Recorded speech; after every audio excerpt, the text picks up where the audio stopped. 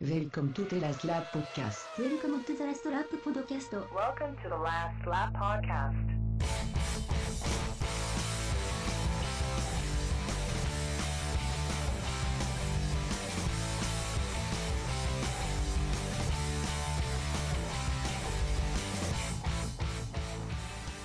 Welcome everybody to the Last Lap Podcast, the only podcast that's a bit like a Mattison's Double Dipper, and it's a little bit of this and a little bit of that.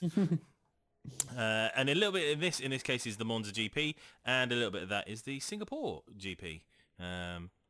We'll be doing a bit of a double-header tonight since we missed out recording on the other one due to holidays and various other things.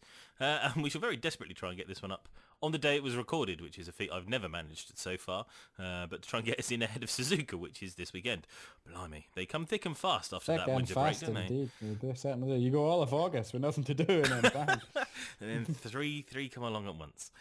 Indeed. So, well, let's get this rolling then and try and get this done and dusted. Starting first with the Italian GP at Monza. I feel a bit bad that we consistently throughout the season say how much we love this GP and how it's always one of the better races on the calendar, only to have it turn up in 2015 be one of the dullest races on the calendar this season. Pretty much. I think the writing was on the wall as soon as Nico started having his engine trouble, because he was realistically the only person that was ever going to challenge Lewis at this track. And when Nico had to jump into the old engine, that was really it. That was all she wrote. And I think that was on the Friday, wasn't it? Oh, well, it was. And it didn't even look like he had the matching of Lewis anyway. It was always looking like he was probably going to be second. Even with the top engine, he probably would have been beaten anyway, like you say. But without it, it was... It was foregone, wasn't it, really? And when you look at the fastest laps between Lewis and Vettel in second, it's insane. It's nearly a second. Do you know what I mean? And it's just like, okay. That kind of says it all about the pace difference, I think. And this was a Ferrari engine that I believe had been upgraded, wasn't it? It was. They did bring them in from Ferrari Monza, used some tokens in the run-up to the Italian Grand Prix. And I've improved it. Improved it to just a second a lap behind. I suppose a gain is a gain at the end of the day, but probably not enough for the Tifosi in Italy on that particular day. Well, let's talk about Rosberg, because I wanted to bring something up I brought up on Twitter, and at F1 Jordan had a nice conversation with us of trying to kind of talk our way through this, and I was like, well, you're going to bring a new spec engine. I guess there's a reasonable chance that something could go wrong with it. Yeah, dyno testing can only do so much. So why bring as a backup an old engine? Why don't you bring a new old spec engine as backup so that if it fails, you swap it over? You lose out in terms of that you have to put that engine into the mix. So therefore you're stuck with it for another 3 or 4 races or whatever it is that they have to make the engines last for before he gets to move over to the new spec engine. But at least he's not hampered for this race. And although this part of the question didn't really answer for me, when is an engine in the pool? Just because you bring it, or does it actually have to be physically fitted to the car before it counts? Do you know what I mean? It counts as one of your allotted. Allotted is the key word there, isn't it? Yeah, because it's 4 a season at the moment, which is it's nothing, isn't it? 4 of how many races? 20, 21, 25 by the time Bernie gets his way. Probably. So, 4 engines. So for think of the mileage these things do. 4 engines getting pushed to the limit, especially, when everybody's competing, trying to every tiny little bit of horsepower that you can possibly extract from these engines makes a difference. And if they only use 4 a season, it's far too little for me. But I don't have an answer to your question. I don't have an answer. No, it never really got answered with by F1 Jordan for me.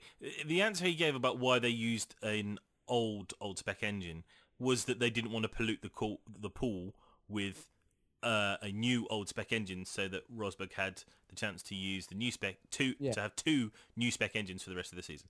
And I can understand that. In the end, it probably makes you go, yeah, it's a little bit of pain for Monza for maybe a better gain across the other tracks compared to his teammate. Because if he had to use an engine for 5 say on average 4 or 5 races, if he puts a brand new old one in, say that over the course of the season you'd rather use 2 of the old ones and 2 of the new ones rather than 3 of the old ones and 1 of the new ones. Yeah. I get to see that. So I see the logic there.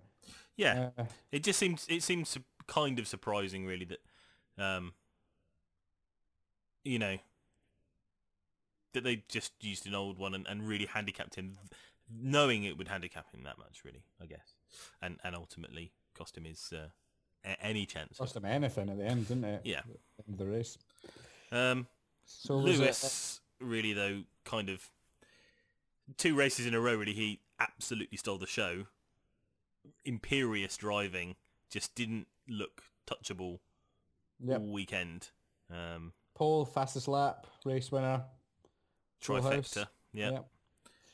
The mysterious F1 Grand Slam, which surprises me how often that doesn't appear to have necessarily been done, other than when Sebastian Vettel was annoying his engineer doing it at the end of the races. I don't really know what else to say about that.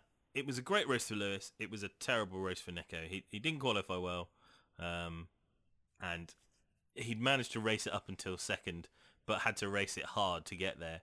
And then his engine blew up, which ultimately was probably partly into the fact that he was just so down on power compared to where he should have been.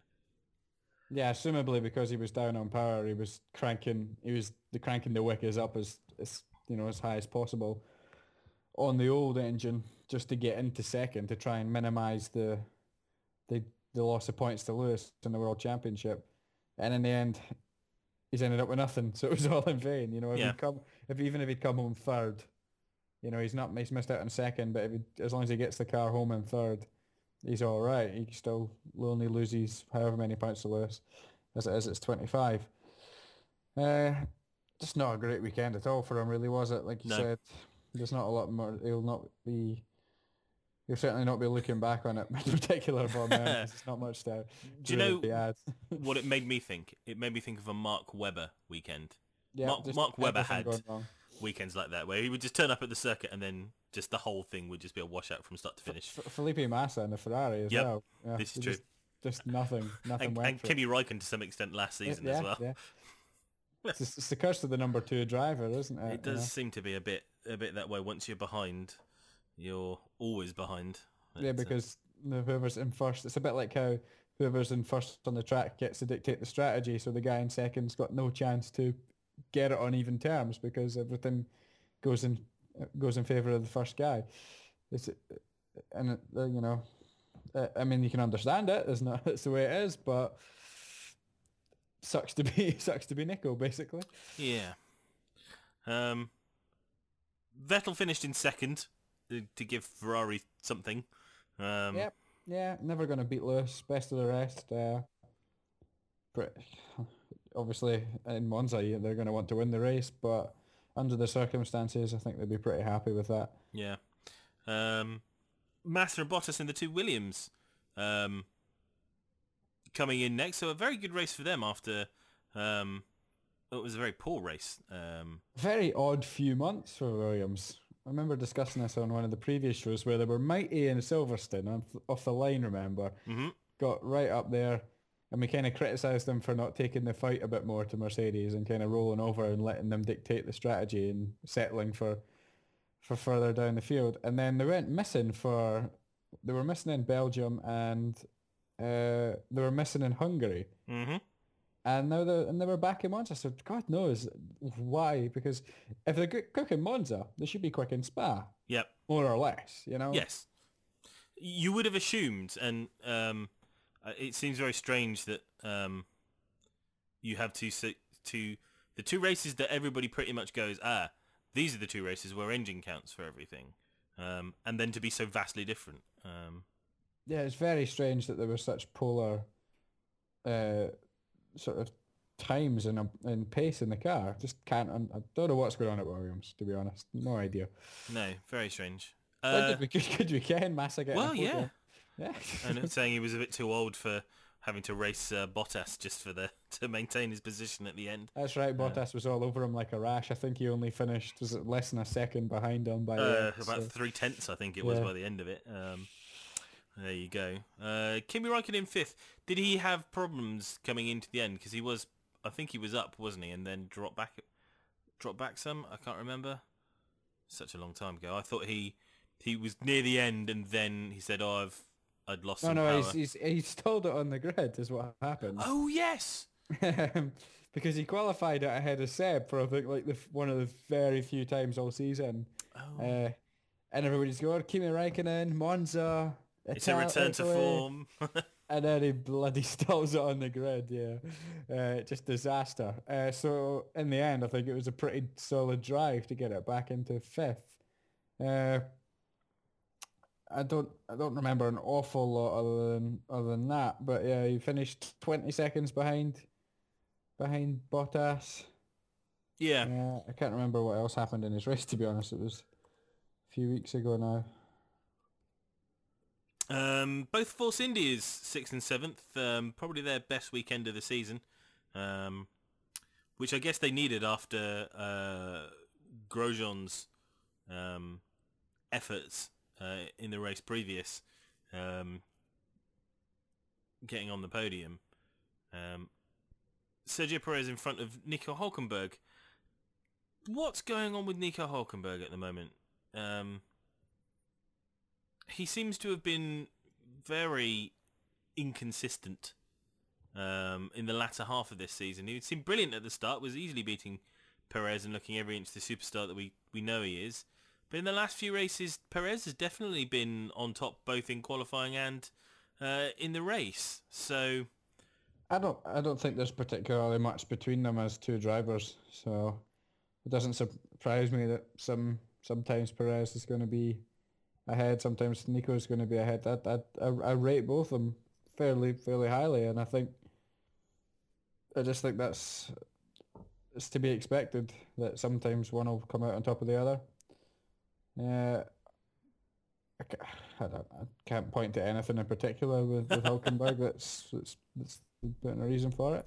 Well, I think it was interesting that obviously Nico has signed his contract for next year before Perez, so you kind of have thought that with that all sorted, he'd be back on form. That he would be more chilled and more settled in his drive, but it doesn't seem to have been the case. Still finished 7th.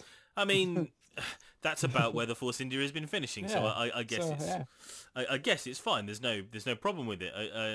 It's just that when you're not charging for the title, I guess all you can do is challenge your teammate, and he's really not at the moment in the way that we saw him doing before. So it was just interesting to see if whether you thought you had any insight into why that might have been happening to him. Like I say, I think both drivers are about equal capability. So sometimes one's going to beat the other.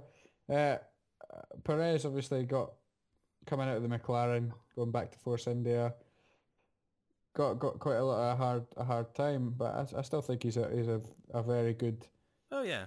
Very good Formula One driver, and I see no reason why I wouldn't expect Hülkenberg to beat him week in, week out necessarily. So okay. Danny Rick in 8th place. I mean, it's Monza and it's a Red Bull. With a Renault engine. It was not destined to be their best weekend anyway, but must be fairly disappointing for all of them to be having to be fighting with the Saubers and the Toro Rossos, really. But maybe that's all they could have reasonably expected. Both the Toro Rosso and the Sauber are not going to be as aerodynamically well apportioned as the Red Bull. The Red Bull is always going to probably benefit from the amount of money it gets thrown at it compared to the Toro Rosso and obviously the Sauber. So maybe in this case it's just the case that the car really not suited to it, and the other ones, because they're not so highly aero developed, just a bit slippier. Yep. I mean, Force India's got the Mercedes engine in the back of it, so you're kind of expecting them to beat Red Bull here. Probably about the best they could have hoped for. Best of a bad job, get in, get out, move on to the following week, which would be Singapore, which is obviously going to be a better track for a Red Bull. Take the medicine, take the punishment, and move on. The only disappointing thing I think will be Danny Kvyat down in 10th. He was beaten by Marcus Ericsson. You'd be expecting to beat the Sauber even with the disappointing engine. I suppose Kvyat qualified down in 18th. So Yes, I think he. at the end of the day, I suppose a point is not a bad result at No, the start of the race. Start of the race, if he'd probably take a point if given to him from there. But I must admit, I do remember looking at him through the race and wondering if he would make it back to the points at any point. So, I guess, yeah, salvaging something. Sauber obviously must have felt very, buoyed with a 9th and 11th place. I know the 11th place doesn't get him any points, but not 11th, sorry. it was 13th Filipinazo. Yeah, so. sorry. I got my my Nazas and my Carlos Sainz Juniors confused. Apologies. Yeah, so they must have been very happy with the 9th. Certainly Ericsson's yeah, that's what you'd have to say. best that race, wouldn't it? Yeah, beating NASA, who has looked his much Better. superior Yeah. all season, really. So that's a good result for Marcus. Don't know if it'll be enough to save his seat next season. Not really sure how much funding he brings in, things like that. If he's got enough money in his pocket, then he might just well get his seat, even though he probably doesn't deserve it. But certainly that was his best drive that I can remember off the top of my head. So yeah, Carlos Sainz Jr. Finished ahead of Max Verstappen. Another thing missed by all the commentators who like to point out when Max Verstappen does something amazing. Don't seem to be generally giving Carlos Sainz Jr. the credit I think he deserves. I think he's been more consistent than Max has. Max has been very up and down. When he's good, he's very good, and when he's bad, he's horrid, as the rhyme used to go. Although I must admit, Martin Brundle was very complimentary about him this weekend on the Sky commentary. So maybe it's not being noticed. It's just that, as the media is wont to do, the 17-year-old is probably going to get more column inches than the 20-year-old. Despite the fact that 2 seasons ago, if a 20-year-old had been doing as well as Carlos Sainz Jr. had, they'd probably be raving about that he'd be in the Red Bull next season. So Yep. There you go. The interesting thing, both the Toro Rossos, 11th and 12th, both had to serve penalties during the race. Oh, yes. So you go on about the 17-year-old and the 20-year-old, and they're doing brilliant, but they're still Carlos Sainz's was for getting an advantage, going off the track, things like that. So there's still a little bit of greenness, a little bit of rawness in there. Not experienced guys do those kind of mistakes as well, I suppose. But as good as they are doing, they have also had a few misdemeanors. Yes. Which is to be expected. But interestingly, 11th and 12th having both served a penalty. Had they not picked up those penalties, possibly points. Well, you'd assume that's the 20 difference. seconds at least down the track, wouldn't you? So it's difficult. I don't have the actual finished times because it just says a laptop on my screen. But yeah, it could have been very different. Could have been a difference. I think Sainz, once he served his penalty, was looking pretty dangerous when he came back out. So might have, without serving a penalty, probably would have ifs and buts. You'd have thought he'd have probably troubled Could have- Kvyat in 10th, wouldn't you? Yeah, and probably Ericsson in 9th. So Felipe Nasr in the Sauber in 13th. He's been a bit inconsistent again in the last few races. trouble for judging these guys is he being inconsistent or is the car being inconsistent? Yeah. The Sauber's obviously had as little development as you could get away with and Yes. still be. It is the Australian spec car, really, isn't it? Yeah. Let's not beat about the bush. It's not any different really than where they started. And unfortunately, the whole of the field, pretty much bar the Manners and probably the McLarens, depending on what track they're at, are the only cars that are anywhere, on that same kind of development path. So it is difficult to judge, and it's kind of why I feel for these young drivers who come in and get a seat like a team like Sauber or Toro Rosso or even somewhere like Lotus. How are you supposed to prove to the world that you're the next biggest thing in F1 if you're good one week and then you can have 2 or 3 bad weeks just because the car is so woefully inconsistent? It just makes the drivers look inconsistent as well. So Yep. I'm still been very impressed by Naz, and I think Yep. at the end of it, I will still I be agree. more impressed with him than Ericsson. So For sure. whatever Naz, Sauber make of that, I get. Well, we know what Sauber make of. They've signed him up for next year. So Nazar's quite fortunate in that he does have a bit of talent and he also has a bit of money. yes, it He's kind of got best never of both hurts. worlds. He has just enough talent and just enough money. And when you combine the two of those little things, he's kind of the ideal person for Sauber. You're quite good and you've got a bit of money. Perfect. We'll come this way, uh, you got some people, you got your Maldonados who have just got money, and then you got your Paul de Restas and etc. who have got the talent but miss out. Naza's just got the right blend of both. So Oh dear. 14th JB.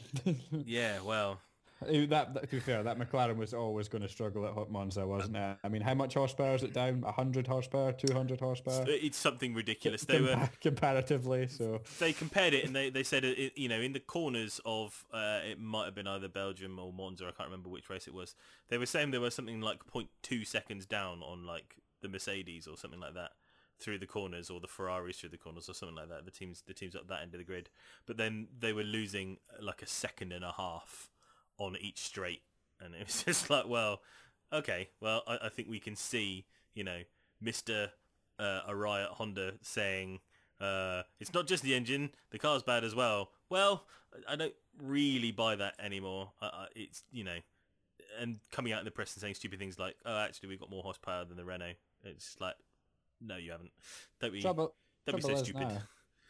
Trouble is now, they're gonna, by the time the engine catches up, and that's if it even catches up this time, like in 2016, if they can get that engine to catch up over the winter, which is a big if, they're going to have to then redesign another car. So they've completely missed out on it. Perhaps this car that they've got this year could have been great, but completely missed out on it.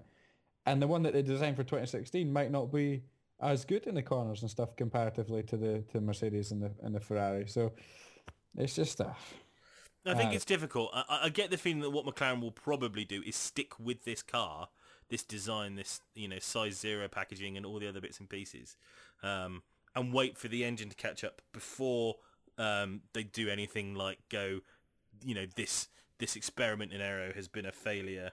Let's go back to the drawing board and start again, which McLaren are capable of doing. Certainly, they've done it before. They've gone one way and then decided that it wasn't working and they wanted to go somewhere else. So it's possible, but I suspect they will give this car, Prod Maru and all the new aero guys in, a couple of seasons to design the car that they want to design before grading whether it's a good car or not. But on this things can only get better, right? Well, no, they can't, can they? Really, if we look at the next race, things can indefinitely get worse than just a 14th place for one car. But it was a sorry showing. Fernando showed a couple of times in the race him battling Saubers when he happened to come out on be slightly better off in the tyre war, but he was then overtaken a lap later by somebody herring along a straight faster than he could.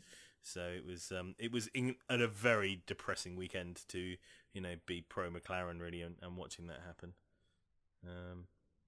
Rounding everything off were our two guys in the Manners. Will Stevens finished ahead of Roberto Merri for what turned out to be the last time this season. Interestingly, the amount of times when we run through the final classifications for a Grand Prix, quite often the Manners, both of them have finished. We get to the end and we finish with both the Manners in 15th or 16th or 17th and 18th, whatever it is. Obviously they've got absolutely no pace whatsoever, but at least they've built a reliable car that generally sees Grand Prix out, which is, for the budget they're on, I'm giving them props for that. Well, yeah, I think you have quite to. Quite often they make it to the end, more often than a Lotus or a McLaren. So I think the thing with that is what they have to work with and the amount of money. If you think about the amount of money that Mercedes would throw at a brake duct to see if they can make it a tenth of a second quicker. You know, Yeah, altering this that's project. probably the entire budget for Mano's Exactly. season. Do you know what I mean? So what you build is a car as good as you can make it, and that probably means that the parts aren't taken to the extremes that a top team does. You know, with how the Mercedes get it right on the edge because they can afford to test and manage the car and do all those bits and pieces. Whereas, bless the Manor team, I think they're doing a sterling job given the massive mountain in front of them. You know, they have to build something that lasts and get them to the end because that's actually just as important as trying to make it go faster. Because at least if it's always running, you've got data and you can try and add bits to try and see if it goes faster bit by bit. Whereas, you know, a big team can strap on a new front wing, a new rear wing, new side pods, new brake ducts, new suspension and stuff like, just to see if it will work in free practice, and if it doesn't, then they go back to the old spec. Well, the Manor is all old spec. There is no new spec to go to, so it is what it is. And you know, they did it last season, and I guess what that showed them probably was that actually it's just as well to be finishing every single race than it is to shoot for the moon and, you know, finish 50% of them. At least that way your sponsors are getting a bit of time. There's a chance, isn't there? You know, you see the sponsors of the Manors as much as you see anybody else because they're always getting lapped. So yes, you know, and you know, it doesn't take much for, you know, a surprise. You know, you've been running in the place you are. You happen to be able to get into the pits ahead of everybody else to change to wet tires or dry tires. You know, 90% of a lap ahead of everybody else.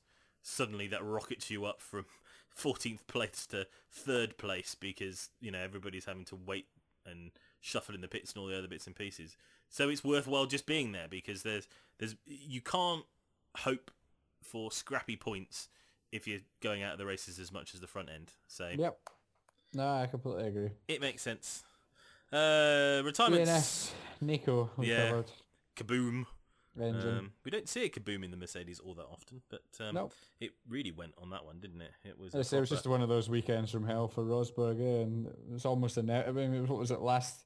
Wasn't long from the end when it went. It was just 3 laps or so, was it? Yeah, or something? one of it was almost like inevitable. You seen it coming. It was, yes, you did. It was everything that could go wrong did go wrong, and ultimately ended with the worst kind of wrong. So yeah.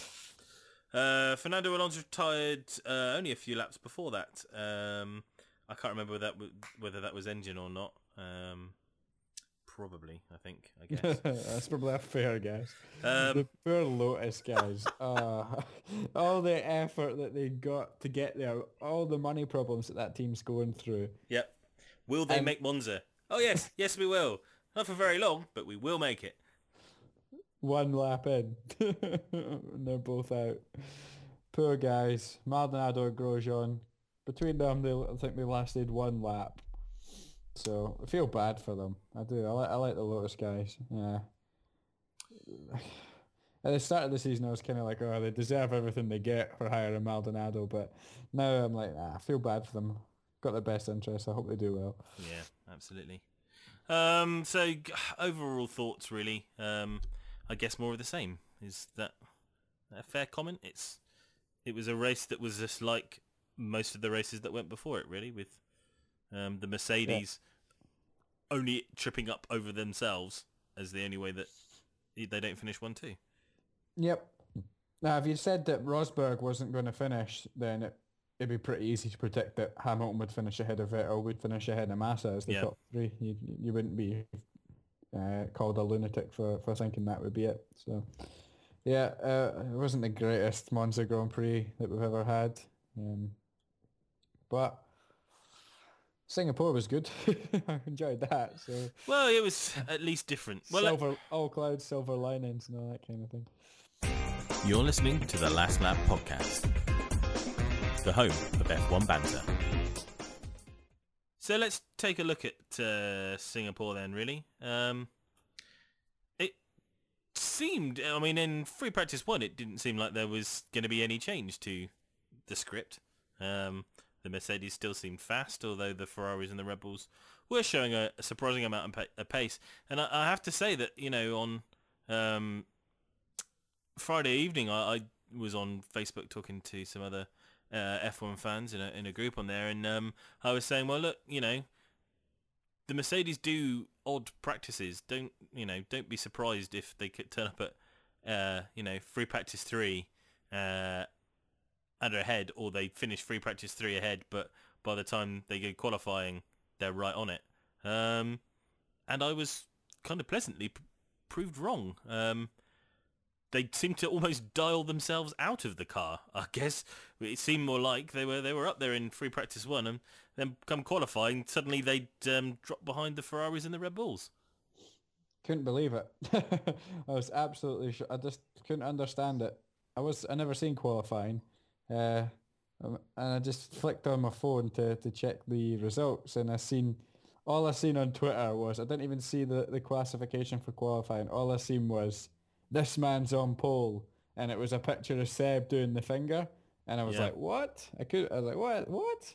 That can't be right. So obviously I went and further investigated, and I seen the results, and I was like, what is going on here? So yeah, I don't think they even know. Like Lewis said it after qualifying, he was like, they couldn't really explain the lack of pace, couldn't turn the tyres on. But even when they can't turn the tyres on into their optimum temperature, they usually they should still have enough pace in that car to get it up there, They usually, even when the Mercedes isn't at its best, it's usually still half a second quicker than anything else. It was so strange. Yeah, there's been no real explanation of it, and I think even Fernando Alonso said in the press afterwards that he thinks it will remain a mystery, which is not unsurprising. I suppose Mercedes don't really want to let on why the car was so bad if they know. A lot of speculation that we didn't mention this really about the end of Monza, about the new regulation regarding tyre pressures. Of course, yes. Which came in following the fact that after the race, Lewis Hamilton was found to have 0.3% PSI under what it should have been in his tyres. However, I hesitate to say got away with it, because I don't think they got away with it any more than any other team, I suspect. But they managed to, they proved that they adhered to all of Pirelli's testing methods at the start of the race and passed all of those tests. So on that basis, if it was down at the end of the race, it wasn't down to what they'd done. So, excuse that sneeze. I'm not jumping out a window. I was going to say that was me last week. So the new testing procedures have been put in place, more stringent ones. So I think the teams are being less flagrant about running their cars close to or just under the PSI, or trying to, if they can, possibly. Some people wondered whether that had upset the balance of the Mercedes to some extent. Perhaps it's not running as low as it was, or doing something else in the corners that's slowing it down. Which would certainly explain why on this track of all tracks they'd suddenly dropped so far if they were losing time in the corners that they previously had. I don't know. I don't know what to think really about reasoning. I guess we'll have to see this race. As in Suzuka? Yes. Yeah. To see if it's a one-off, or if it's something that might be an ongoing thing. It's difficult because it's not exactly like Suzuka and Singapore are similar tracks. So Mercedes could come back, but the core issue might not be solved. It's difficult to know. True. But, well, for whatever reason... we got a turn up anyway. We got a big turn up, because it wasn't just a case that there was somebody on pole and then it was the two Mercedes. It was, yeah, that's right. That was the most interesting thing. It was Vettel on pole, which, if the Mercedes have an off day, he's certainly going to be the man that can capitalise. But it was Vettel on pole, and then it was a Red Bull and Ricciardo in second, and then Kimi in third, and then the second Red Bull in Fiat in fourth on the grid. So that's 4 cars. And 2 contrasting cars, Ferrari versus and a Renault engine. 2 different engines out-qualified the Mercedes engine. When was the last time a Mercedes engine was highest on the grid as 5th? That's very long time. That's a very long time ago. So probably 20 before the engine change, whatever the engine change was, 2013. Certainly, and even then, you've got to think, that was at a time when there was still the Mercedes team and the McLaren team running That's the true, of course. McLaren Mercedes had the engine. So it's, fifth is certainly capable for both of those teams. So it's a very long time since you've seen them look that off pace, and it seemed to be fairly consistent, didn't it? Because they were fairly followed by all of the other Mercedes teams. So. It was fairly clear that it wasn't just an engine, because the other Mercedes teams ended up probably where they should be to some extent. Maybe the Williams not quite so much, but it certainly didn't seem like the Mercedes engine wasn't suited to Singapore. It was definitely the works team suffering for this mysterious reason. Yep. What that led to, ironically. In any other season, we would have called another boring Sebastian Vettel race, really. Exactly. If this was 2012, I'd have been doing my nut. I would have been throwing things. I'd have been fuming. As it was, I was sitting there with a gleeful smile on my face for about 90 minutes. In fact, I was going to say it's longer than 90 minutes. 2 hours. This It was. Don't understand why it's so long, Singapore. Like, why don't they just have less laps? It does seem a bit odd, doesn't it? I can't fathom it. Like at Spa, they only have like 44 laps or something because it's a 2-minute lap. Why has Singapore got 60? I don't understand. Do you think there's something in the weird contract that Bernie has on going with these rich countries that pay him to host races? We want a 2-hour race. We want value for our £50 million that we're putting in your pocket, Bernie. Well, the weirdest thing, isn't it, is that the total race time is not supposed to exceed 2 hours. It did. It definitely did. By about a minute and a half, by an extra lap. I think they just looked at it and just just sod it, Brundle did explain it that when the 2-hour thing expires, they get to finish the lap that they're on. That then becomes the last lap of the race. Did Vettel get across the line? So basically, he managed to spare. Yes, was basically he crossed the line with like 3 or 4 seconds to go before the 2-minute inning. So he got to finish the last lap of the race. It was madness. Absolute very madness. very funny that little things like that can make the difference. It was a typical Vettel performance, though, wasn't it? He's the king of driving away from the front, isn't he? And just mastering the race, doing the strategy as he needs to, controlling everything. It's what he did every single time in the Red Bull. And, Ricardo's chasing him down, and a few of the guys and the pundits and stuff all mentioned it. The Red Bull team chasing him down would know better than anybody how difficult it was going to be to out-strategy him up front and stuff. And he controlled the race, had the safety cars, which brought him back into play, and he still managed to stay up ahead, no problem. The interesting thing really looked like anything else. It never really looked like that Ricciardo could ever truly challenge him. No, I agree. The interesting thing to me was that actually he had to do 2 different strategies in the race. At the start of the race, he zoomed off and created this big gap, a la his Red Bull days. Which is something obviously he's practiced at and very good at. But after the first safety car, I think, was it the second one? I can't remember. I think it was the first. Where is it when after the first safety car, he was much slower? Yes, and he looked after his tyres for ages whilst keeping ahead of Ricciardo. And I think that shows a supreme amount of skill.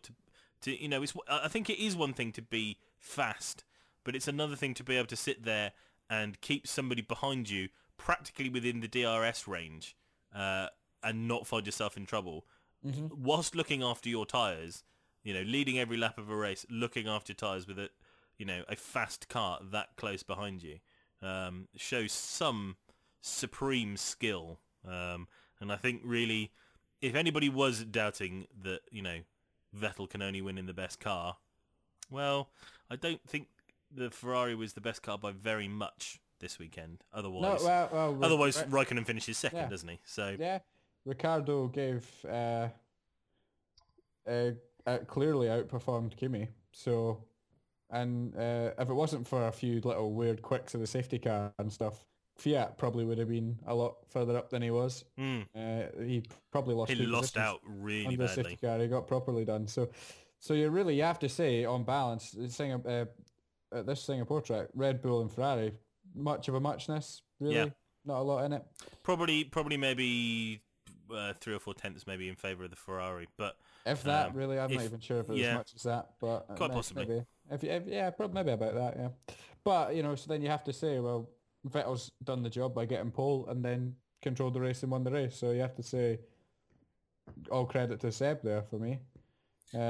Ricardo's obviously quality driver, and on this weekend, and I think he showed Vettel's it because got one over him. yeah, Vettel's done him there, and it's not taking anything away from Ricardo because Vettel's a 4-time world champion. But Vettel's driving has won this race for me. yes. Not the Ferrari. Whereas there are times where you could say whoever's in the Mercedes has won the race, and I could have won it in that Mercedes. Not literally, but you get the point. Yes. Whereas I think Vettel has made the difference this weekend. Absolutely, and I think ironically it showed off Ricardo very well because he mercilessly hunted him down. Yep.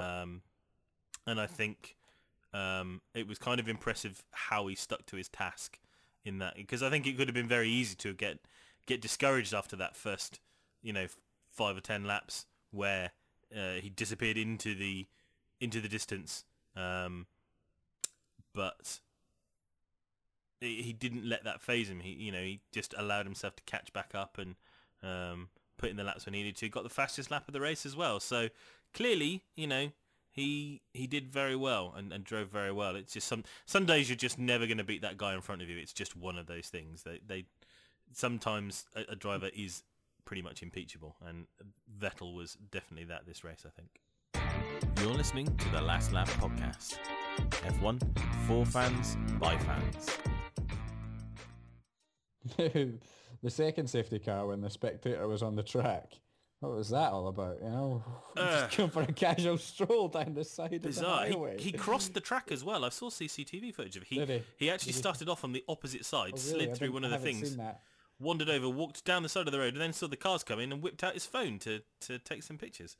Do you think he was just a local who was taking a shortcut and didn't realise there was a motor race going on? I don't know. I'd read somewhere that he was a British national, but Really? I've only saw that once, so I must admit I've not followed up. I know he's been arrested and charged and stuff, but I didn't really read too much into the articles because I loved Seb on the radio. He was like, fan on the track.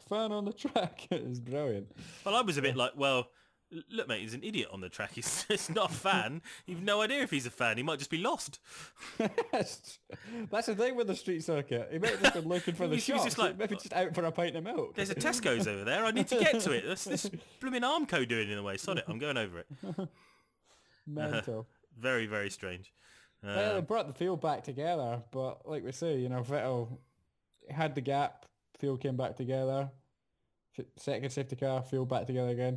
Still didn't trouble him. Just managed to keep the gap to Ricardo and never licked him out. So very good for him.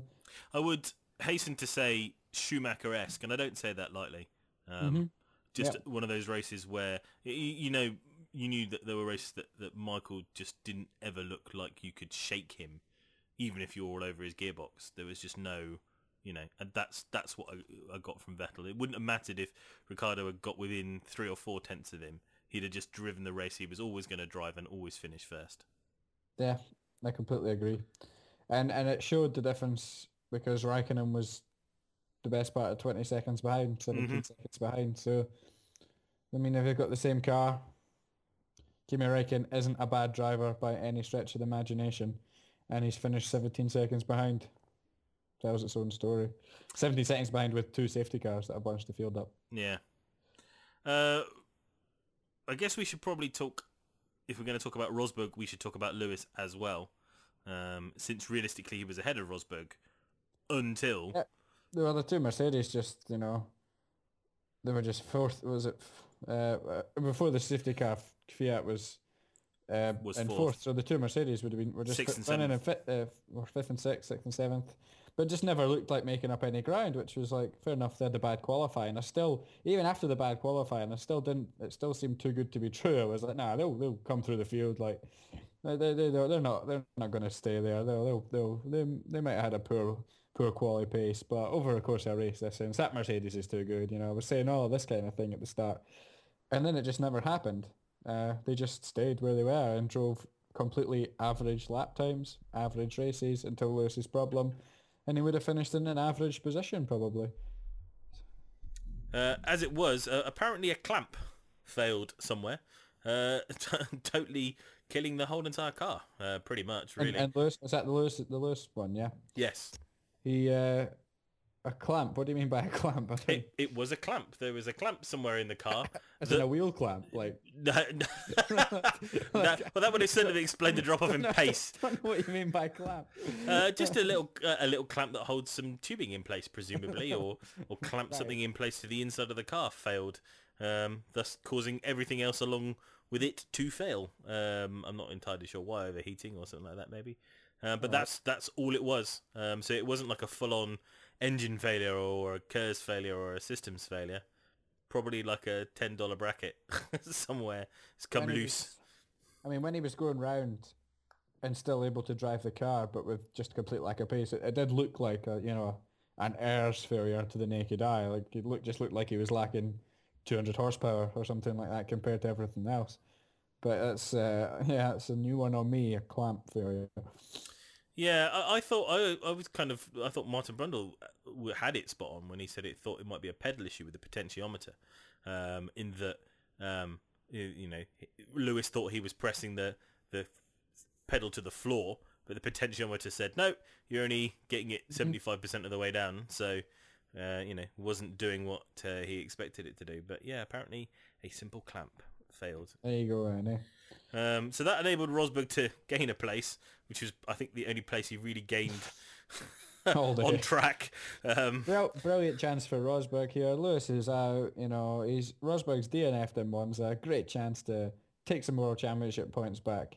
And he'll be disappointed that he's only managed fourth, I think, especially with Lewis not finishing. I think somebody online mentioned that Lewis Hamilton is lucky that this is the race that he had his DNF on, compared to Rosberg, who lost it at one of their best tracks. Yeah. Lewis lost it at probably one of their worst tracks. Funny how it's like what we were saying earlier about when you're in first, things just go for you, That's the way it is. Rosberg 7 seconds behind Raikkonen with the safety cars bunching the field up. Not particularly. It's not great. Wasn't a great race. Doesn't make great reading at all. When the safety cars came in and they had a chance to have a go, they just never looked like getting anywhere. It didn't really look like it's ever going to challenge Raikkonen. And I was massively surprised that when they were on the contra strategy, Lewis seemed so optimistic that they could do something. And I was just thinking, it's not. You're going to sacrifice so much right now in the hope that you'll be faster later on. But you've already shown that you weren't as fast on those tyres in quali pace, and that's the kind of pace that the car's going to be doing near at the end of the race when they're light on fuel and all the other bits and pieces. I could understand if, you'd lost out by tenths of a second, but you were, or like a tenth or 1 or 2 tenths. But they were massively off pace, so I don't understand how they really thought that they were suddenly going to show all this pace at the end of the race to take places back. But, well, I guess you've got to admire the guy for being that optimistic about his chances. Lewis was great on the radio when Vettel was managing his tyres after the first safety car, and Lewis was like, he's definitely doing it on purpose to try and he's bunching them up, he's backing them up on purpose. That was brilliant. Following on then in fifth was Valtteri Bottas for Williams. A bit of a so-so race, really. Don't really remember a lot about Bottas's race, to be honest. No, I think he had a moment at the start where he was challenging with the Mercedes. But once the order settled down, that's where he stayed. Just sort of rolling around behind the Mercedes, but ahead of everybody else. And he would have been, let's say, if Lewis hadn't had his problems and Fiat hadn't been screwed over by safety cars and pit stops, he'd probably be 7th, really, or 6th. No, 7th. He would probably have been 7th. And I think that kind of says it all. Again, it's not the circuit you expect the Williams to be good at, and I guess finishing behind the Mercedes on a circuit that they've shown not to be very good at this season isn't a bad result. But it's kind of worrying, isn't it, that both Red Bull and Ferrari can be quicker than them so comprehensively, even if a lot of it is down to the type of track that they're on. It's having such a funny season, Williams. But they always seem to be around the 5th place, sometimes 3rd, sometimes a bit lower, but around about the 4th or 5th place. And sometimes it's just the Mercedes that are quicker than them. Sometimes it's the Ferrari, sometimes the Red Bull, but sometimes the Red Bulls are way back, you know? Williams always just seem to stay about the same. Like sometimes the Red Bulls are like a second quicker than them, or sometimes the Red Bulls are a second behind them. But Williams are always just there, like a lot of the time. You know? They're just like this in theory should be a nothing track for them, really, a Singapore. And in theory, Monza should have been a good track for them. And they were 3rd and 4th in Monza. They're 5th here. There's not really much discrepancy in their types of races. I don't know. I just don't know where they're going. I'm very confused by the Williams' season. Like, I worry for them in the long term. I can see Red Bull and Ferrari being quite quicker than them next season. I don't really see where the development. I don't think they'll be able to match the development of the other teams around them. And that's kind of what it feels like, doesn't it? Really, yeah. It's like they're benefiting on the tracks that they're good at, and then the tracks that they're not doing very well. But it's a consistent. It feels to me like there's a consistent drop off in how well they're doing throughout the season. They were much better at the start of the season than I think they were now, and that wasn't the case last season. They were good all season, so I don't know. I don't know whether it's that they've reached the zenith of what they could make big strides on in that car, and now they're trying to catch the 10ths and not doing it compared to the other teams who are speeding their cars up or not. It's very strange. I don't pretend to have an answer to that one, I'm afraid. No, I'll be interested to see what they do come 2016, because I fully expect Ferrari, and depending on what power units in the back of the Red Bull to be much closer to the Mercedes next season. I really like that'll be the 3rd season of using these engines. You know, it's no excuses time. They should be right there with the Mercedes next season. So it'll be interesting to see what the Williams can do, because they'll have the same engine as the Mercedes. So it's all on the aero guys and all on the car design. And I'm just not sure they're going to have the clout that the other boys around them will be. Yeah, I think I agree with you there. I think that is the big worry, probably for a lot of teams, really. But Williams especially, they've got the most to lose. One way or But compared to what they were doing a couple of seasons ago, it's still great success. So well, yeah, it's all relative, I suppose, the way you look at it. It's better than when they had Pastor Maldonado in the car. So that's so 6th was Fiat, and he was the big loser in the safety car, really. Twice, I think. Didn't he lose that both times? In that he's definitely lost out before the Hülkenberg incident, because he pitted right the lap before. So he pits under normal racing conditions. Literally next lap, crash happens, safety car comes out, everybody else pits, and he's still going around under the virtual safety car. Just left there looking like a spanner. Yeah. So I thought his second stop was poor as well. I thought that's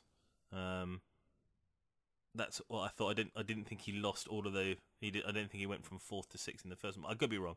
I thought he had two bad ones. I guess on that basis, he did well to keep in touch with the Williams.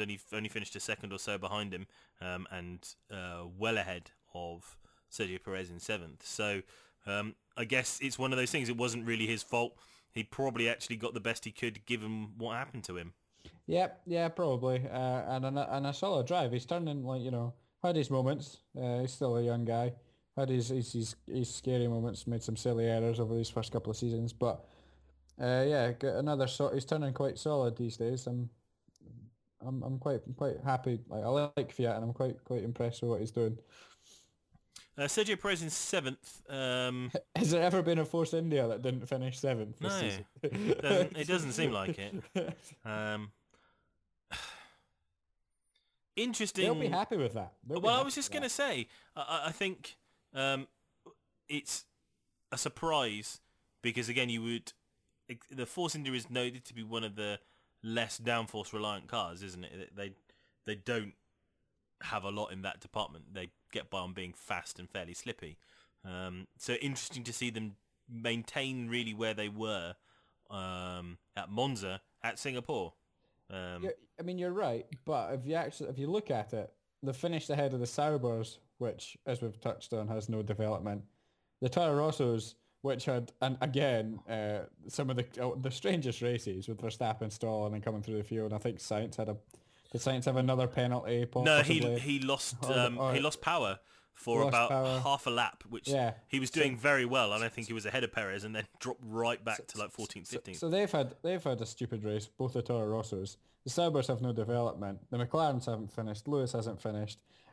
And then you've got the basket case Lotus team. So, I suppose when you look at it like that. Seventh is where it should be, really, the Force India. Do you think that actually in this case they were quite lucky to get seventh? Yeah, I think all things being equal, the Toro Rossos would have finished ahead of him. Yeah, I think that's right. I mean, it goes Perez, Verstappen, Sainz, 7th, 8th, 9th. Not a massive amount between the three of them. And both of the Toro Rossos got royally buggered in the race.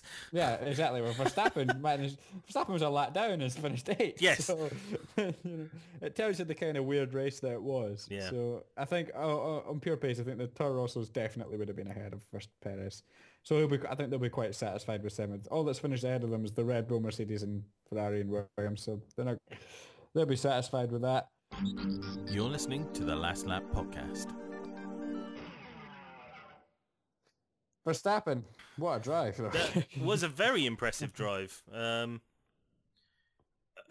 weird thing is that there wasn't too much overtaking involved in it. It just seemed to be that whatever was going on, he benefited massively from the safety cars. They all came at exactly the right time for him to be where he was and what he needed to do. So, I mean, I guess that's the vagaries of F1. Sometimes it works for you and sometimes it doesn't. It's a bit like Jenson Button, isn't it? When he beat Vettel at Canada, wasn't it? Yeah. Dead last, and without some of the other incidents in the race, there wasn't a way that he would have really gone from last to first. It's Verstappen just the way it works out. He was able to just get his head down, put in some quick laps and clean air, and then when the safety car happened, it all unfolded. It just like those clean laps, those quick laps in clean air just got him some time back. Then he got to unlap himself. Yeah, like you say, it wasn't like he was overtaking people. He was just pumping in good times, and it worked out. And he somehow managed to beat his teammate. Sainz will be livid that he's finished behind Verstappen, and Verstappen was a lap down.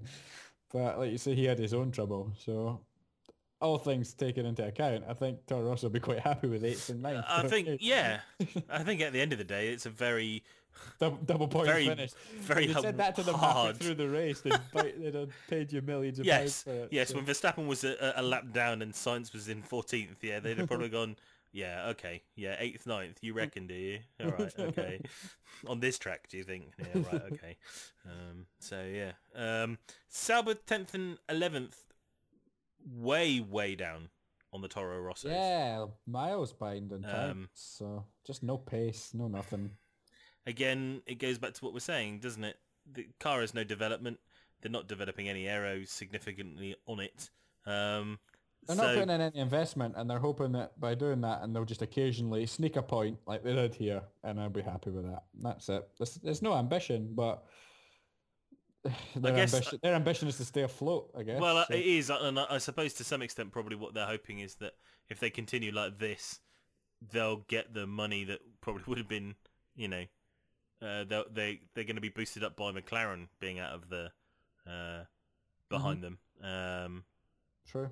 So maybe they're relying on that jump up in prize money to pay for next season to some extent. I don't know. It's very sad that a team has to live like that in Formula One. But I still don't feel that sorry for them because of kind of what they did to their drivers. Do you know what I mean? Sympathy is limited. Do you think that's why there's no development? Because all their development budget's on Guido van der Gaard's bank account? Well, it's entirely possible. Is that where their R&D budget is? Yeah, paying Guido's mortgage. I was just going to say, it's paying Guido van der Gaard to sit in a hot tub in the Bahamas somewhere whilst he watches F1 with a glass of champagne in his hand and goes, yes, okay. Nice to see you guys doing so well. So at least, and so that was Nazar and Ericsson 10th, 12th. At least Maldonado finished the race. That's he did. The only positive thing we could say for him.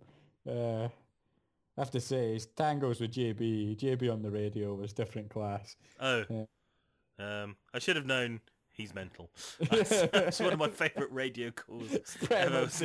He just looked at it and just went, I don't know why I expected anything different. I don't know why I accelerated and expected him to accelerate as well. It's past Maldonado. He's not going to do what I expect him to do. Drive around him. Remarkable. But he got it to the end, so... with a busted diffuser as well, so I guess you've got to give him credit for that. That's the... I mean, he's retired for less things than that over the course of the season. So, and I don't think he had a penalty this weekend. I might be wrong, but I don't. No, I don't think so. No, the stewards deemed that it was a racing incident. Amazingly, that's a victory in itself. Becoming a mobile chicane in the middle of a racetrack probably should deserve a penalty, but there you go. That's ours is not the reason why. 13th classified ahead of the Manners. That's so sad. Even though he didn't make it to the end, was everybody's favourite Swiss Frenchman. Romain Grosjean. Oh, bless him. What was Grosjean's problem? Did his I think the car just died, didn't it? I think right at the end, wasn't it? It was 2 laps from the end, bless. And he was somewhere all right, wasn't he? I thought he was battling somewhere well ahead of where Maldonado was on the track. I didn't think he was back far. It's not like he retired from 13th or anything like that. I thought he was farther up. So we will talk about Sebastian Grosjean in the news, so I think we'll leave that there and just say it's amazing that a car can retire technically 2 laps from the end and still finish ahead of 2 other cars. One of Formula One's lovely nuances that I like. But again, as we said in the last race, Manor and have both their cars at the end, and a 2-hour Grand Prix in those temperatures, so fair play. I guess we should talk about the debuting Manor driver, Alexander Rossi. Yeah, my favourite thing about his debut was that his radio didn't work. So when they were telling him to do the lap cars overtake, he was just sitting there cozily behind Vettel, and like everybody's going, why is Rossi not overtaking? And they gave him like 5 minutes, and we're like, why is he not overtaking? So they just went anyway with him. All right, fine. And do you know what? It didn't transpire to the end of the race that he had no radio, so he had no idea what was supposed to be going on. It was brilliant. And do you know what the funny thing was? Did it really affect the race that the leaders had to go around back markers after a safety car? Not really. No, it kind of made a mockery of the whole thing about letting the cars unlap themselves, didn't it, really? And I've always wondered why the cars have to unlap themselves. I don't understand why they can't just drop back. Brando makes that argument every time, I think. I think he hates the rule more than anybody I've come across. Yeah. It's just that it's one of two things, isn't it? You either leave the cars where they are and say, well, deal with back markers, guys. It's your own problem. You're paid millions of pounds to be world champion Formula One drivers. You can overtake a Manor. Sure, yes. Of all the things that you can do, this is one. Or you do. That's what you say. You say that the cars will catch up to the safety car. Starting from the front, you work your way back, saying the next car behind, if that's Rossi, who was in second or third, he then drops back to whatever his position is. Yeah. And then you keep on working down that until everybody drops back into the right position. Do you know what I mean? I think the argument obviously is that, it allows people to get back into the race if they're like a Verstappen. But that's stupid because that's not what the safety car is for. Yeah, exactly. Safety car is for safety. It's not to make the race more even. Yeah, although, if it was up to Bernie, he'd probably have sporadic safety cars halfway through the races. Stuff like yes, that. Random. We'll just randomly stop the race and start it again. Wait. Why don't we just do the grid again on lap 30? Wait. Why not? Hey. How tall was the guy who got onto the track? He wasn't quite short, was he? And he didn't have silvery hair and glasses, did he? About 85, 90 maybe, I don't know, 106. Well, I'd love to have seen Bernie try and get himself over the top of the Armco, though. That would have been quite funny in itself. How bloody old is Bernie Eccleston? He must be about 90. 126, I think, is at the last count. 84. Wow. So yeah, I'm not retired. Hint, hint. Unlike the next 2 drivers. Unlike all of the McLarens. It'd be funny if it wasn't quite so tragic, really. Yeah. At least it wasn't the engine, guys. It was the gearbox overheating. Hey! Who makes the gearbox? A Honda do the gearbox as well? Or is that no, it's a McLaren. I think the team's made their own. Yeah. apparently they've already worked out what the problem was and have altered the cooling for Suzuka anyway. So hopefully that won't be a problem. But I guess it does say at least there seems to be some reliability in the engine at this stage, if not speed. Hamilton obviously retired Clamp. with a clamp. Coach, I've got clamp. Cramp? No, clamp. Here's the one incident that I really wanted to discuss then. Massa, Hulkenberg, both retired as a result of the crash. Hulkenberg immediately, Massa trundled round. Did he retire because of the crash, or did he end up having engine trouble as well? I can't actually It was remember. engine trouble. Seemed to, he had the crash and then he started going slow as well. Not Well, he necessarily. had what affected about 4 or 5 Oh, cars of for about course, 5 yeah. laps. The case of the mysterious neutral. That's right, because Crofty and that on the commentary were getting a bit conspiracy theory regarding the underground train line and stuff. So yeah, of course, I'd forgotten about that. I don't know if there was anything in that or not. I'd love it to be. I think that would be a wonderful thing, wouldn't it? That a passing train that goes underneath the track turn turns off Formula One cars if they happen to be going over that bit of the track at that time. I think that's there's something so kind of wonderfully stupid about that it's just kind of like, yeah, that makes sense. Well, I'm sure I remember a race somewhere where the team's radio kept on being interfered by some local I'm ordinance. pretty sure it was Singapore as well, was it not? I'm sure Well, it was... it might well have been actually.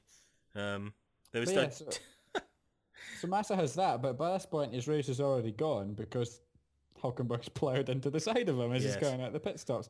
So regardless of his engine trouble, his race was already pretty much over anyway.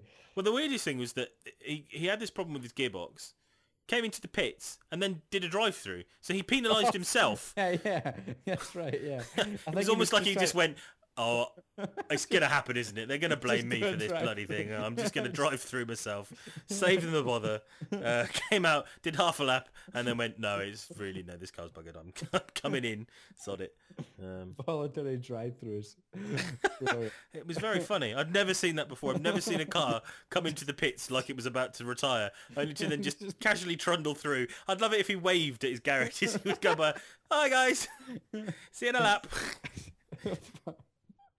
And Hulkenberg has been given a 3-place grid penalty for the incident at Suzuka. So Massa's coming out of the pits, taking the normal pit line, doing nothing out of the ordinary, and meets Hulkenberg at the scene of the first corner. Who's to blame then? The stewards have obviously decided that Hulkenberg's to blame. On balance, looking back at it, they were right. Yeah, I think so too.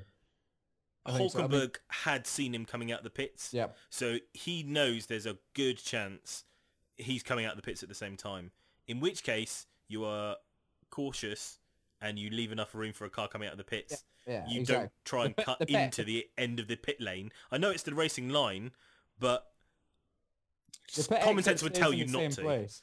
The pit exit is there every lap in the same place. You know where it is. If you see a car coming out of it, you avoid, like... Massa can only go there. He can't cross the white line. Nope. Massa can't go anywhere else. Hulkenberg has the rest of the racetrack to move over just a tiny bit. It might mean losing the place, but as it is, he's lost his whole race. Well, and the ironic thing is that I don't think he would have. I think if he'd have left a car's width, he'd have probably still got a better line and better acceleration than Massa. Perhaps, He yeah. just took the line. I don't think deliberately or anything like that. I think it's half absent-mindedly. That's I what think they he say really that, generally yeah. got to there and thought, oh, I'm going for this. Right, gone. Well, he Yeah, looked in his and- mirrors and looked at what he could see in the pit lane and thought, I'm going for this regardless. And just did it and hoped that it would come off and that Massa would back out. Well, you're an idiot if you think that Felipe Massa's going to back out of moves. It's not what Felipe Massa does it? It's, you know, of all the things that Felipe Massa does, it's not chicken out of putting his car in places where maybe people thought it might not ought to be.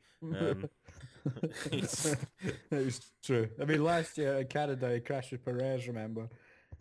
A couple of years ago. So it's not his first tangle. He's No, had. he has a tendency to go, I'm taking this line. Let's see how this all works out. Yeah, In which case, exactly. you've got to kind of be the It's like bigger some man. sort of haven't you? weird Formula One Russian roulette, you know.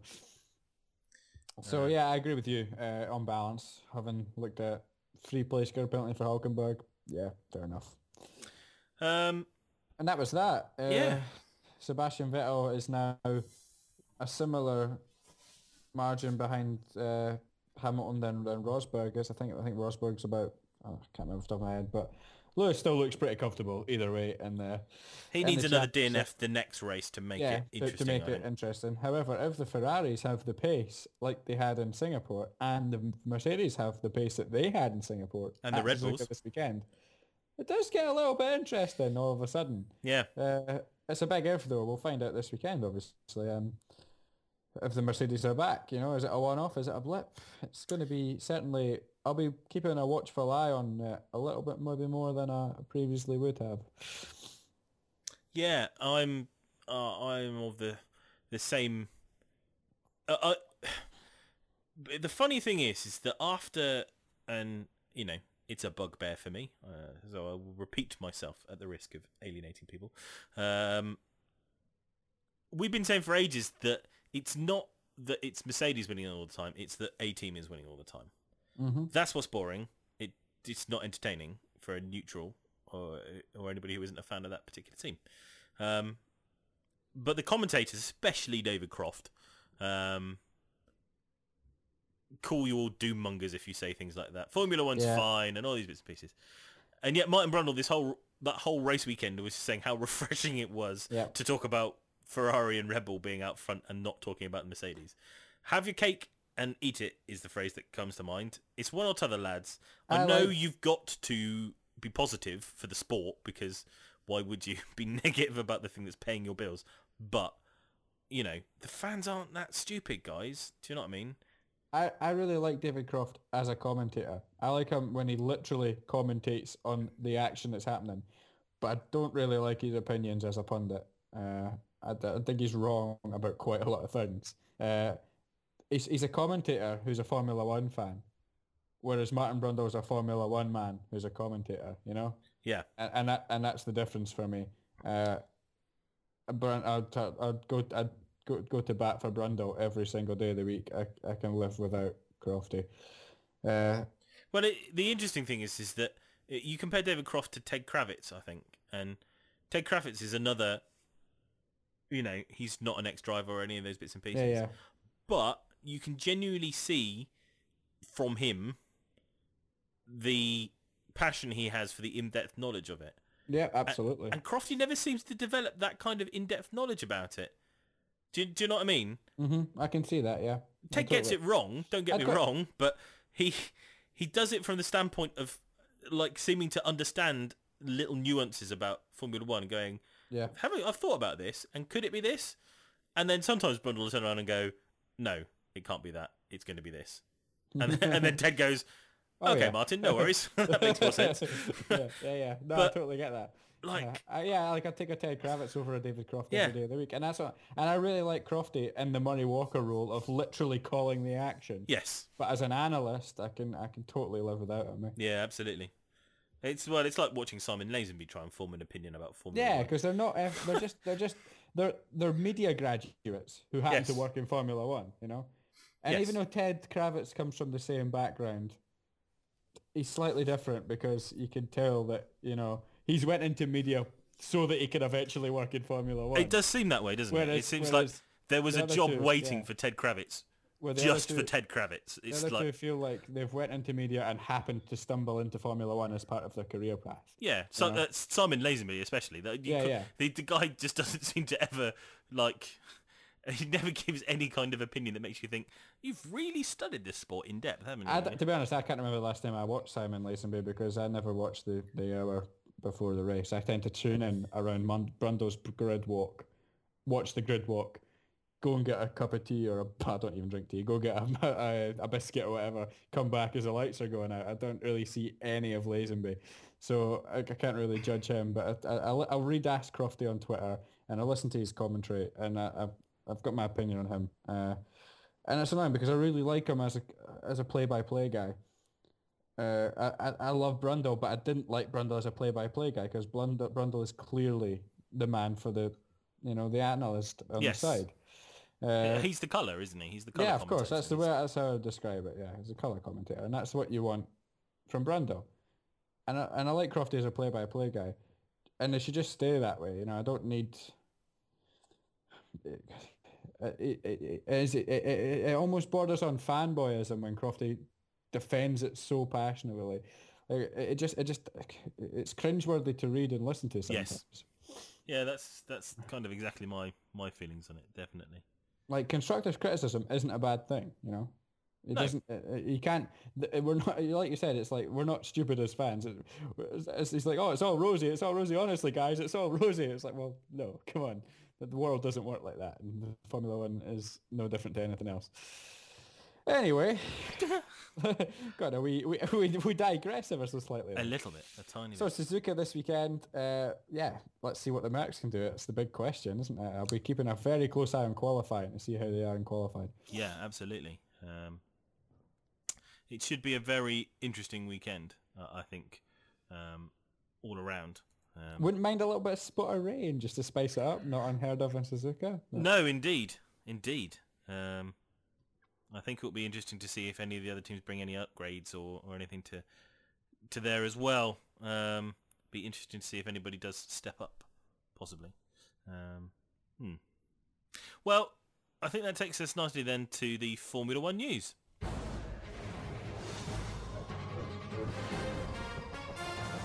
The Final Lap Podcast. News.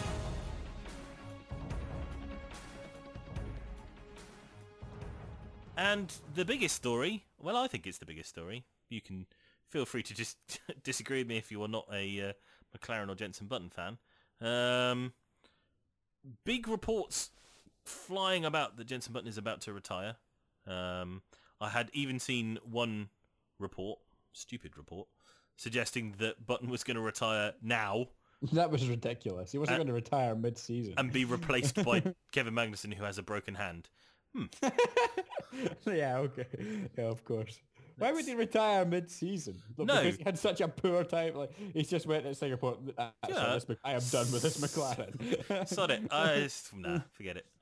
Millions of pounds? Nah, forget it. Never mind. No. It is the biggest story. If he retires. If he doesn't retire, then even if he signs a new deal or stays on for this, it's probably still the biggest story. If he retires, it's definitely the biggest story. I'll be gutted if he retires, and I'm not even a McLaren fan, and I'm not even that much of a JB fan. But like, it's just, you know, he's one of the old school, isn't he? Like, he's a guy from a different era. He's a guy that raced Schumacher. He's a guy that raced alongside Formula One when I love Formula One. Yeah. So he's a guy from the Rubens Barrichello days. He's a guy that, you know, when Benetton was a team and things like that. That's when that's when Jensen was, you know, coming on the scene. So to lose another one from that era, it'll be sad. I'll be gutted. Yeah. My personal feelings is I don't think he will, and I think actually he will sign on, and we'll see him again next year. I hope so. He deserves one more season in that McLaren to see if it's got anything to offer next year. Yeah. Like, there was no point in him if he was going to just do this season and then retire. Then he might as well have just gone last season, really, because this season's been a joke. So, like, yeah, I really hope he does one more year and see what see if the car's got anything. And if the car's an absolute stinker next year, go, okay, that's it. I'm out of here. I'm going to join Webber into sports cars. But one more year, I think, would be the solution for me. Up to Jensen, no, I guess, at the end of the day. Indeed, absolutely, and I think that probably is where it lies to some extent. I think there's some financial stuff that needs to go on at McLaren as well, but I'm sure, you know, Button's got to feel comfortable about whatever extension he agrees to. So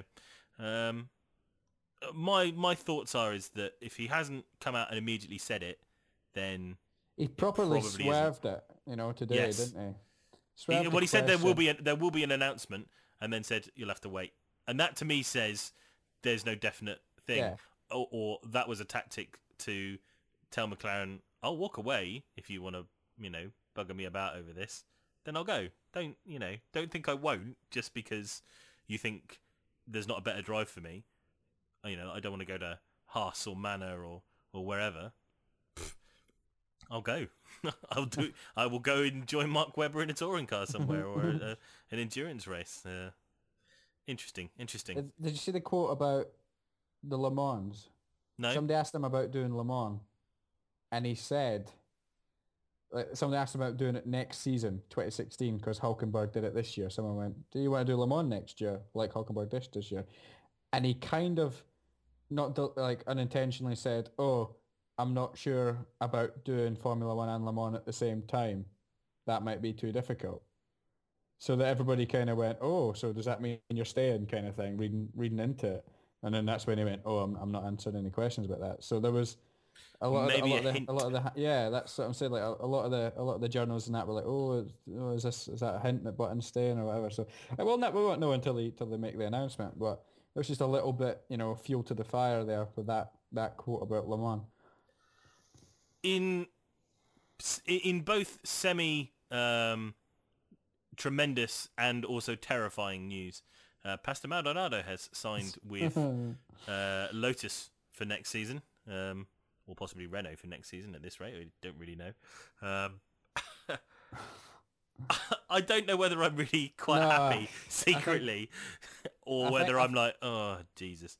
I think I am. I think the longer it goes on, like the horse is bolted. We might as well keep him around forever now. Like, yeah. This guy has a Grand Prix victory. Do you know who doesn't have a Grand Prix victory?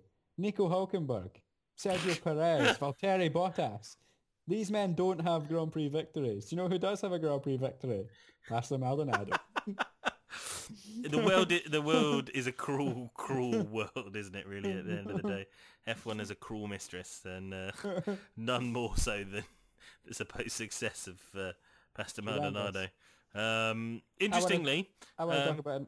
Sorry, I want to talk about another guy that doesn't have a Grand Prix victory. I want to talk about Romain Grosjean and what he's up to. Well. Okay, yes, let's do it that way around then. Yeah, so Grosjean has said he has 2 contracts for next year. One are both of them at Sauber? Well, quite possibly.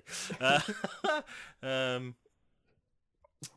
gonna have to tweet that. That's amazing. One obviously would be Lotus, and the other apparently is the new Haas team, which would be. What do you reckon then? What do you think he should do? You're Romain Grosjean.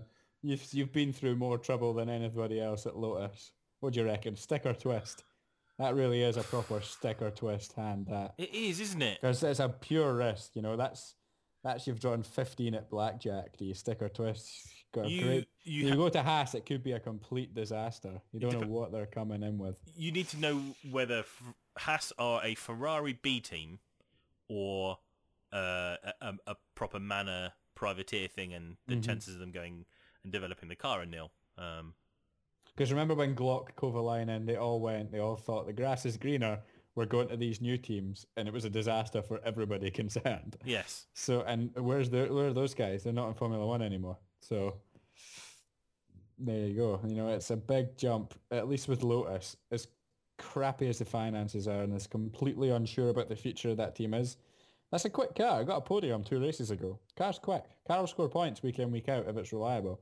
Well, the background stuff, the Enstone team that's based around it, are a good team. Do you know what I mean? They're still probably really in the core of it, part of the Renault team. All they need is a touch of investment, a wee bit of money, which is why you can obviously understand why they've got in Maldonado. It makes sense. But like you say, the team is good. The car is a good car.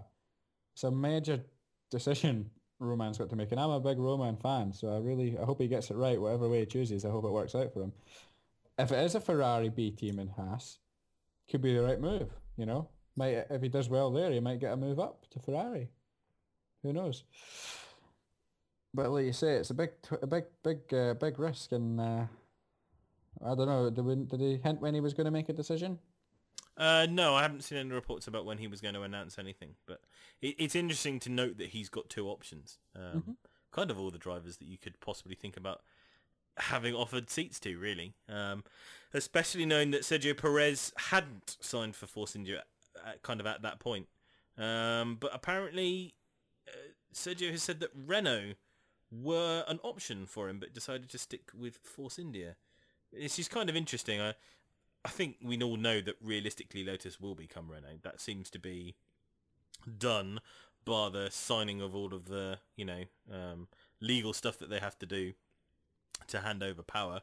Martin Brundle was saying that, the previous race, the Renault people had been, fairly public and about, and then at Singapore, conspicuous by absence. So, yeah, I think... I wonder if Renault was an option for him, and because he's signed for Force India again, Renault have then stuck with Maldonado, because Perez brings money. So they might have wanted Perez in with his money. He stayed at Force India, and then they've went, okay, then we'll just stick with Maldonado with his money. Could be. Oh, yeah, well, that would make sense. Well, if Renault was a serious option for Perez, then you'd have to assume it would be in place of Maldonado, because they'll probably try and keep Grosjean, in theory. And if Grosjean you'd goes... hope that they would if they had some ambition, really. But it's difficult to know, isn't it? You don't know sometimes whether they will do something silly like call Charles Peake, not Charles Peake, Arthur Peake, I think, is the GP2 driver. Is it? I don't know. I keep a vague eye on the GP2. There is another Peake in GP2, but it's not Charles Peake, the useless Caterham driver. It's a different one, but presumably equally French. And whether they'd maybe try and promote him into the Renault team as a French driver and trying to have at least one French driver in there. But then again, should you take Grosjean for that, since he's... Well, he's French, yeah. Swiss French. So there's no problem, yeah. So French, I think we'll call him. Where is that? I think if Renault was an option for Perez, if Perez is being honest there, then I think it would have been in place of Maldonado. And because he's signed for Force India, Renault have opted to stick with Maldonado. Or I wonder if it's this case that what Lotus have to do is make some decision, because they're technically still in charge of the team and still have to pay bills.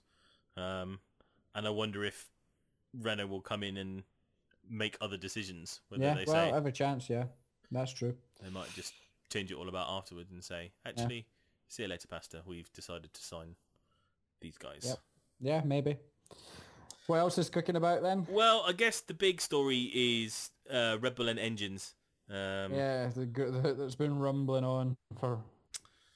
So Mercedes turned around and said, we're not supplying you with engines, which is entirely their right, and I can see why they've done it. Yeah. Red Bull then said, okay, well, we'll get Ferrari. And Ferrari are a bit like, well, I don't know. I think we'd quite like to, but we also don't want you beating us, so that puts us in a very difficult position, which is kind of obvious, really. Red Bull will have, spectacularly, they have not only burned the bridge, but they have salted the ground around the bridge, so nothing will ever grow there ever again. So there's no going back there. They're not going to be in a Renault-powered car next season. They're not going to go to Honda. Because there is such a thing as out the frying pan and into the fire. Because they're not... that would have to be a masochism at its finest. Absolutely, wouldn't it? So they are putting all of their hopes on Ferrari. I cannot wait until or next season. Or they will quit, which is interesting, because does that mean Red Bull will quit? Or does that mean Red Bull and Toro Rosso will quit? Because if Red Bull decide to take their toys and go home, presumably they'll do it for both teams. Although I don't know whether Toro Rosso have burnt the same bridges as Red Bull, whether they'll just stick with Renault engines next season. I assume I haven't heard anything different. So we're in that strange position where Red Bull might not get A-spec for our engines and might just say, well, sod it, we'll go home, in which case we lose 4 cars. Not to be instantaneously replaced by anyone, I suspect. Unless, I don't know, somebody comes in who has some want to work with Renault, I guess. Whether it be something like a Nissan or something like that could come in and build the Infinity brand that they've got going together as a team. Team Nissan Infinity or something like that, I don't know. It could be very bad for Formula One. I think worse than, say, Ferrari leaving all on their own. I don't think the grid can afford to lose 4 cars. No, it definitely can't. So I suspect Bernie Eccleston is somewhere in there. Then as it is a good. Yeah. I think Bernie Eccleston is in the background desperately trying to make this deal happen one way or t'other. But what it led me on to thinking is a different way of dealing with engines. Let me run this past you. I ran it through on the internet and I got mixed response. Some people thought it was a good idea, but it was impractical. Some people thought it was a bad idea, and some people thought it was a really good idea. So, hear me out on this. Okay. So, engine manufacturers. If you are an engine manufacturer in Formula One, whether you have a works team or whether you are just an engine manufacturer, any team can buy your engines, and you have no right of refusal. Right. So, if Ferrari decided that they wanted to be powered by Mercedes engines, they could, if they really wanted to. Mm-hmm. At the start of each Grand Prix weekend, you bring the the first race of the season, you bring all the engines there for that race weekend. Yeah? Yep. And then each team randomly is allotted, or they randomly choose 2 engines from the pool. And those go into their car. And then they are their engines, and they have to last however many races they need to last.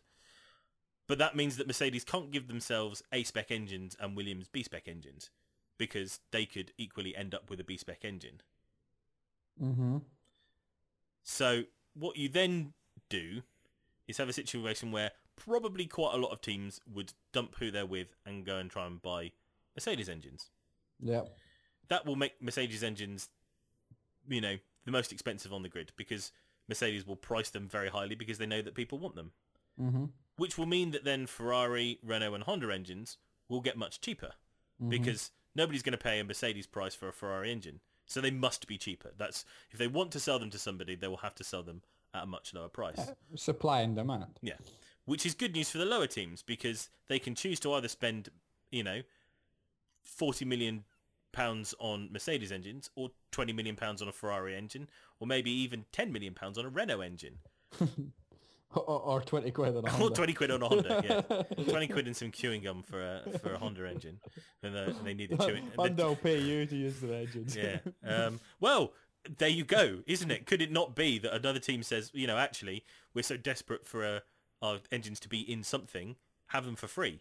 We understand you're a struggling team, but at least by having a Honda engines in the Manors for free, we get all the data back. We get twice as much data.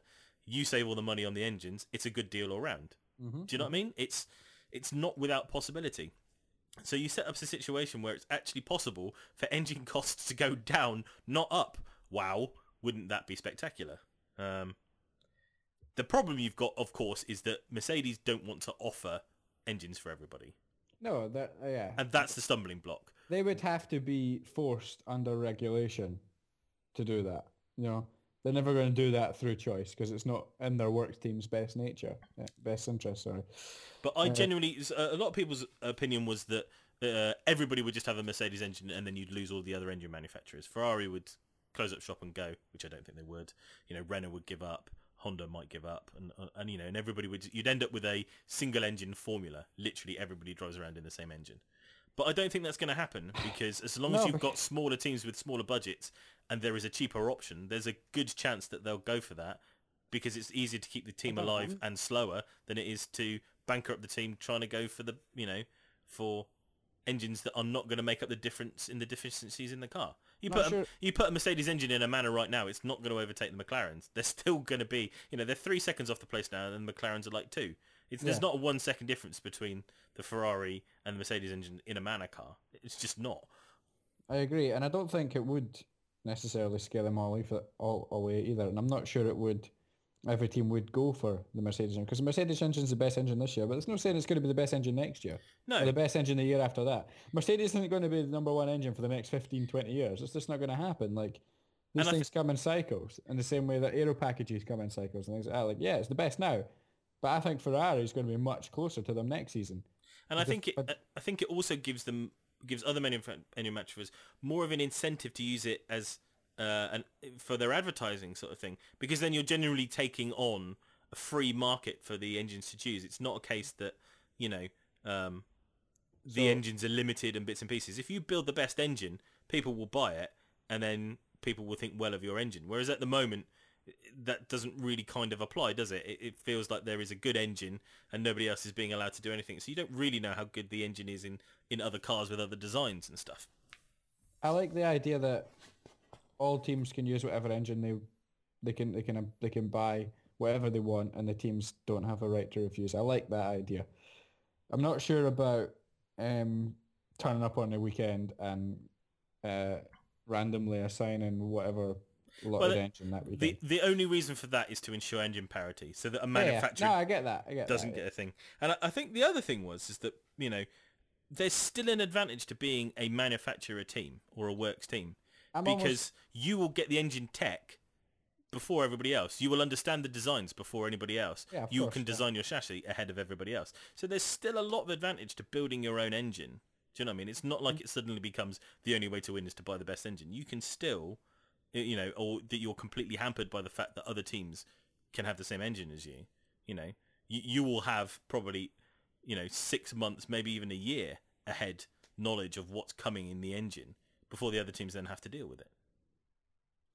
Yep. No, I like I say, I like the idea up to more or less up to a point. It'd be hilarious to see a Ferrari Mercedes engine. Do you know what I mean? And I think that's the other thing, isn't it? Is that not all teams are, many works team is just going to say, well, no, we'll build our own engines, thank you very much, and take the challenge to Mercedes. Yeah, exactly. Because beating them suddenly gives you a lot more kudos, doesn't it? Yeah, because you could have just bought the best engine. Yeah.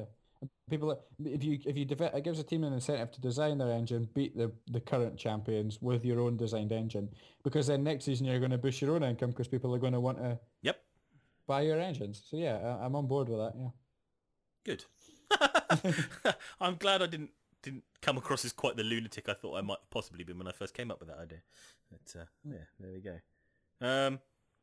I think probably actually we'll be going for nearly an hour and 3/4. So yeah, nearly there. Yeah. Let's wrap things up then. I think. Let's do a quick prediction then. Top 3 for Suzuka. Do you reckon? Oh, there's so many variables this weekend. I'm going to force you to answer this one, as I know you're not allowed to coward your way out of this one. Give me predictions. Number 1,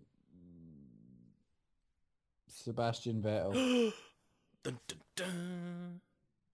2, Lewis Hamilton. 3, Daniel Ricciardo. Ooh, a mix up at the front of the grid. I like it. I'm going to say Sebastian Vettel. Number 1? Yep. Yeah. So we're both banking on Mercedes' problems being again this weekend. Daniel Ricciardo second. And Danny Kvyat third.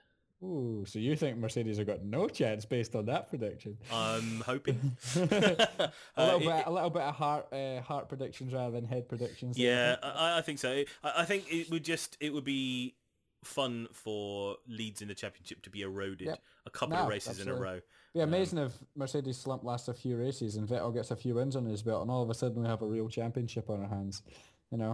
We can hope. We'll wait and see. Yeah, that's kind of what I'm hoping. There's a poll up on the Planet F1 website. Is can Vettel challenge? And it's he's closing in. Nope, Hamilton's leads too big. Next year, it'll definitely be next year. That's what McLaren is saying, certainly. Definitely. 2018 for McLaren. Yeah, quite possibly. So I think that takes us nicely to the end of the show. Thank you very much for listening, guys, and thank you for being very patient in waiting for this episode to come out. I know it's been a bit of a delay in between times, and we do try and avoid it where as best as possible, but obviously in this time we weren't able to. So if I get my boots on, I might be able to get this up in the next 3/4 of an hour, and you'll be able to be listening to it as soon as possible. Well, if you listen to it now, you're listening to it now. So there you go. You can rate me when you hear this. If you liked anything we've said, agree, disagree, or want to put your opinions across to us, there's various different ways you can get in contact. Please find us on Facebook. Just search for The Last Lap Podcast and like our page. You can leave comments for us there. We always publish the episodes up there, so if you want to leave anything episode specific, just reply to that, and me and Sean like to keep an eye on that and reply whenever we can. You can tweet us at Last Lap Podcast, and we certainly respond to your opinions on there. We have some good discussions with some of our regular listeners. Carly Taylor, if you're listening, thank you very much for your interesting discussions this week on Lotus re-signing Pastor Maldonado. I was highly amused by that. Our website is www.lastlappodcast.co.uk. All the episodes go up there. You can email us from there. All our contact details are up on there. and it's a good place to download, as well as all the links to iTunes and TuneIn, where you can subscribe and download the podcast. And as always, if you're subscribing via iTunes or TuneIn, if you could leave us a little review and a rating, we'd be much appreciated. It always helps us to expand our wings and get noticed by other people to join in and help us make the podcast what it is. So again, thank you very much for listening, guys. Let's hope for a good race in Suzuka, and we'll speak to you soon. See you later. Goodbye. Cheers.